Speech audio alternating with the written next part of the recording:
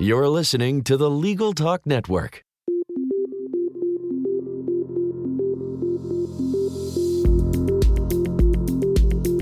Hello, I'm Bob Ambrogi. And I'm Monica Bay. We've been writing about law and technology for more than 30 years. That's right. During that time, we've witnessed many changes and innovations. Technology is improving the practice of law, helping lawyers deliver their services faster and cheaper, which benefits not only lawyers and their clients, but everyone. And moves us closer to the goal of access to justice for all. Tune in every month as we explore the new legal technology and the people behind the tech here on Law Technology Now.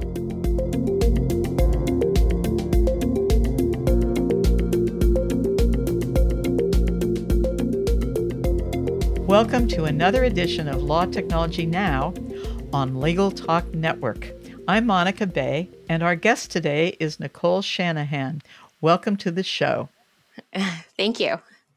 Nicole is an attorney in Chicago and a research fellow at Codex and founder and CEO of Clear Access IP.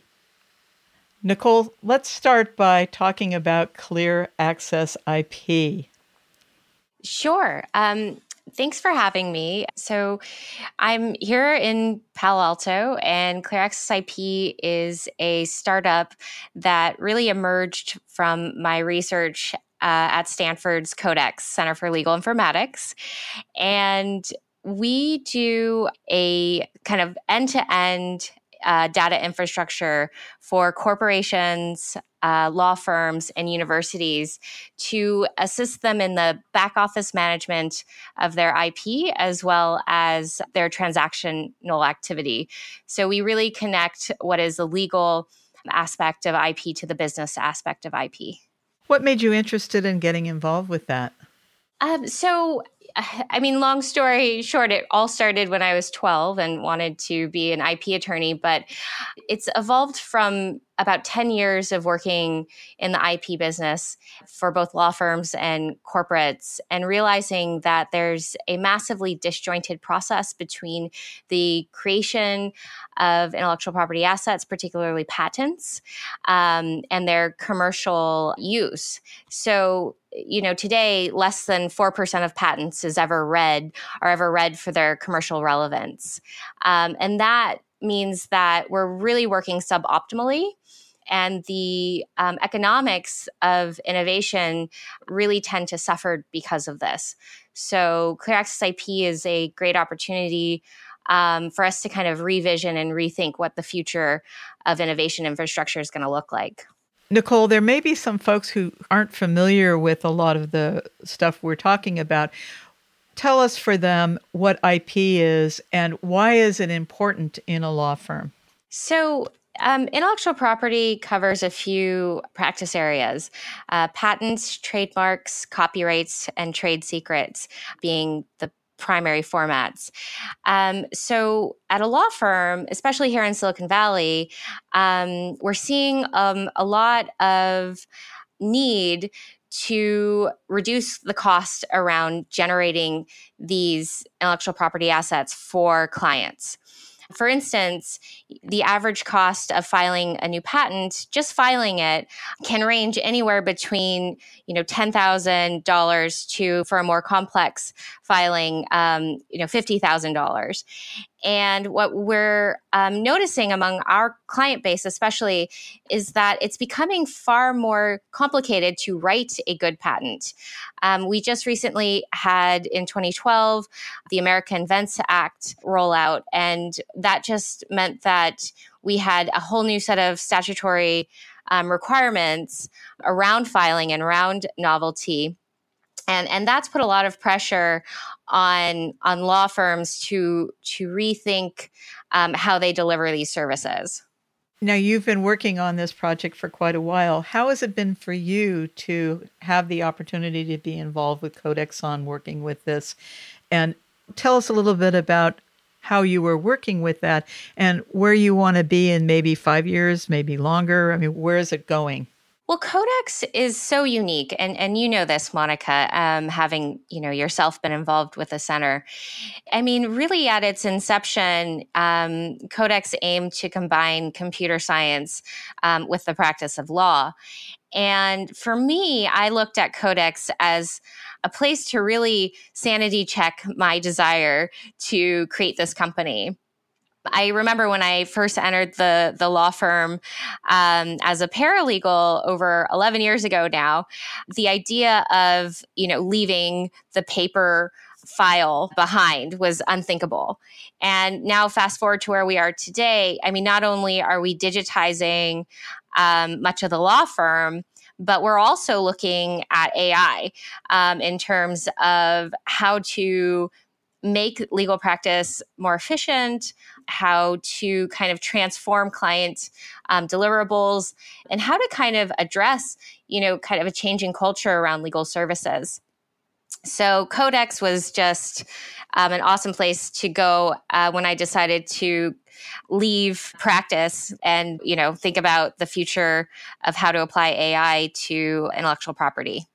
And going backwards for a little bit, tell us about why you went to law school and where you went and what got you in a position to be interested in what you've just been talking about with Clear Access IP. So I was at a company working in-house called RPX Corporation, the Rational Patent Exchange. And at the time, I opened up the Nortel portfolio, which was a huge portfolio of over 4,000 assets. And all of those assets were sitting in a data room and needed to be reviewed. And even though I had the ability to sit there and review each and every one, it would have taken years to get through all 4,000. And the company needed the report done in a few weeks. So, it was at that time that I realized that, even though I had gone to law school, I went to Santa Clara Law School and I had worked on defining these skills for myself. It was I realized that law alone wasn't sufficient. So I had the opportunity to really think about, okay, I'm a lawyer, but I think I need to be something in addition to being a lawyer. And it was a great chance to rethink what all this means today. Okay. To switch the subject a little bit, tell us a little bit about the San Francisco police project that you worked on. Yeah, so the project was called Smart Prosecution, and the goal was to use a big data approach to analyze a number of arrests. There was 3,600 arrests, and these arrests were particularly important to review because they were done by police officers that had been identified as participating in a ring of text messages that were incredibly racist in their nature. And so the opportunity was to use computation to look at how incident reports were written to determine whether or not there was any way to flag biased or unfair policing activity.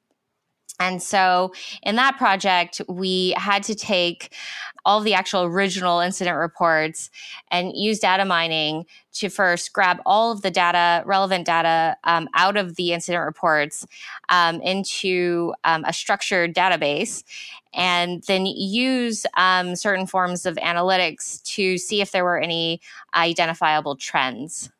And tell us about how that all happened. I mean, I don't know very much about that. And who was involved with that? And how did you end up being involved with it? And tell us a little bit about what you found out and were there any surprises when you did it? And when has that been? Is it over now or is it still going on? So it's really evolved. I think that the interesting thing with what's going on in the criminal justice world is that, there's a bunch of tools.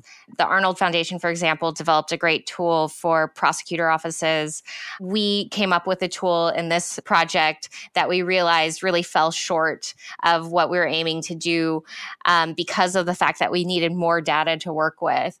So I really looked at this one project as more of almost an opportunity to see under the hood of how our criminal justice system works and identifying real pitfalls relating to how these new systems can be used in a way that, well, there's bias. I mean, there's an incredible amount of bias in the system itself. So training a system to achieve policy goals is very challenging. We worked with the San Francisco DA's office, and just understanding, how far they are today from having all of their data in a format that can be used at scale. And I mean, overall, and this is something that I feel very passionately about, is rethinking data infrastructure at the government level so that we can have better policy. How did that get set up? Did they look towards you, or how did the project get going? And what were the goals in the beginning, and where are you now with that? Is it still going on? The San Francisco District Attorney's Office created a blue ribbon panel, and that blue ribbon panel consisted of retired judges. And those judges had to review all 3,600 incident reports.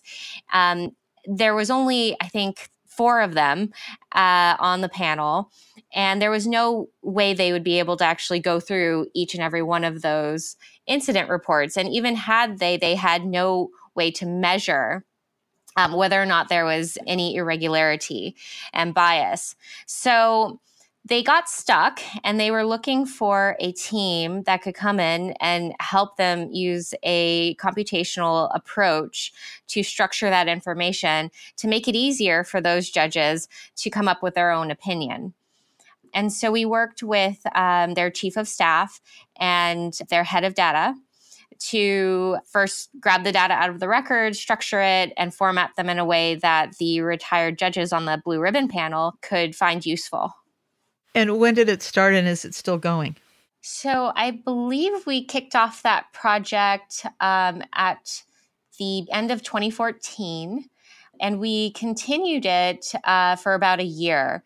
And we had created bar charts, and we delivered a report to the blue ribbon panel, which they then used to write their opinion.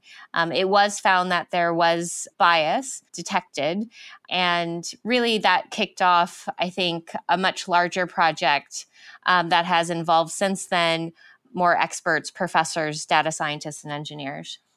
Very, very interesting. You've told me that you have a new project that is starting. Yes. So my partner and I have a foundation that we are, looking to contribute to criminal justice reform. And I've been working with Professor Sherrod Goel at Stanford School of Engineering to come up with a computational public policy lab. And we just funded the lab for 3 years with a $4 million grant. And this lab is going to be leveraged for government policy projects. And the vision is that we can use a data-driven approach to really help our government leaders think through big policy decisions. Are there any specific things? Is it just starting, or are there some specific things already starting? Yeah, so Professor Goel, who will be leading the lab, he's done quite a bit of work in reviewing police stop data. So he's released a great deal of literature around, for instance, he's collected over 6 million stop and frisk records and analyzed those. He's also done work relating to the Northpoint tool, which is a tool that reviews case records to determine whether or not a criminal defendant is likely to reoffend or not. It sounds like you have a real passion for what's going on in these areas. Where do you want to be in 5 years, in 10 years? Are there any other programs in addition to these two that you are interested in starting to get them going? I think in 5 years, I hope to see Clear Access IP creating a new model around how corporations, universities, and law firms manage and disseminate and transact their IP.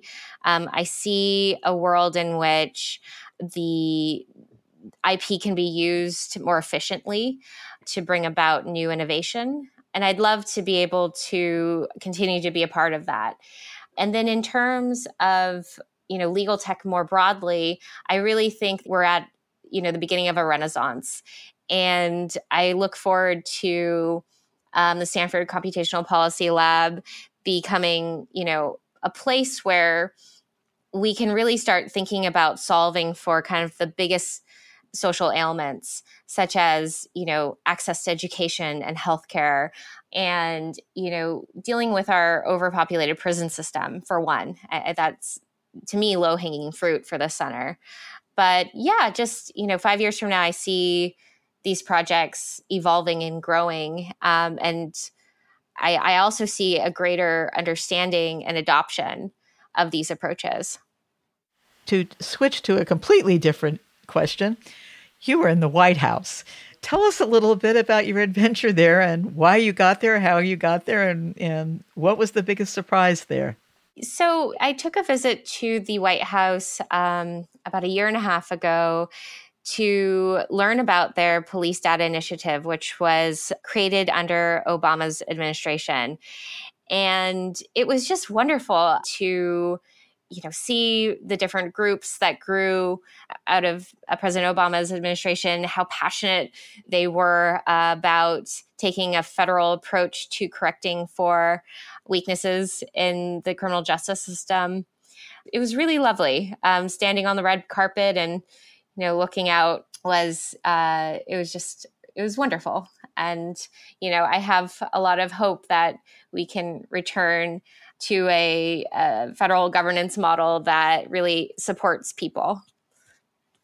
Nicole, I can't resist to ask you your experiences, as mine have been over the last couple of weeks and about a month now, of the amazing things that have come out on sexual harassment. I've never in my life seen anything go so fast and be so powerful. I'm curious as to what your experience is about what's been going on recently. Yeah, it's been fascinating. And, being a female founder in the heart of Silicon Valley, I'm out there fundraising and talking to venture capitalists. And I can say that, having personally experienced discrimination and formats of harassment in my career, I'm very pleased that women are feeling safe enough to talk about it in the public.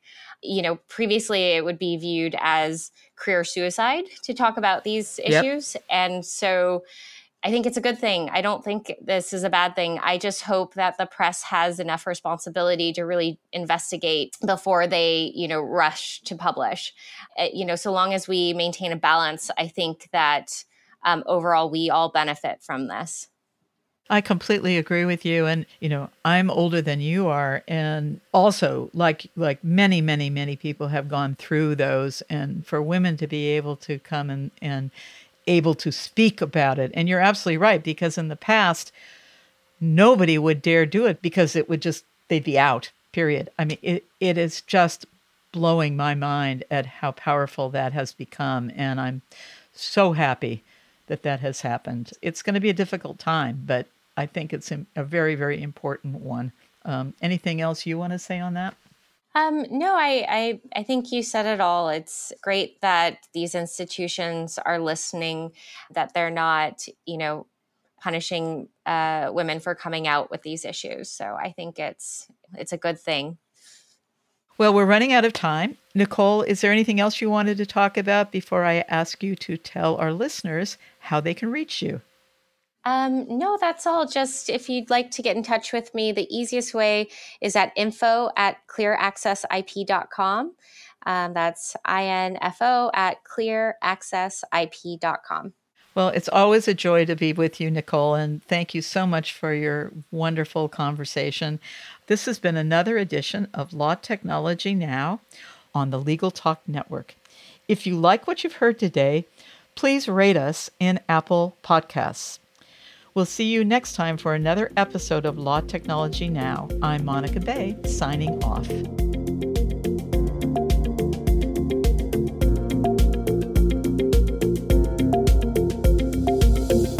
If you'd like like more information about what you've heard today, please visit LegalTalkNetwork.com. Subscribe via iTunes and RSS. Find us on Twitter and Facebook, or download our free Legal Talk Network app in Google Play and iTunes. The views expressed by the participants of this program are their own and do not represent the views of, nor are they endorsed by, Legal Talk Network, its officers, directors, employees, agents, representatives, shareholders, and subsidiaries. None of the content should be considered legal advice. As always, consult a lawyer.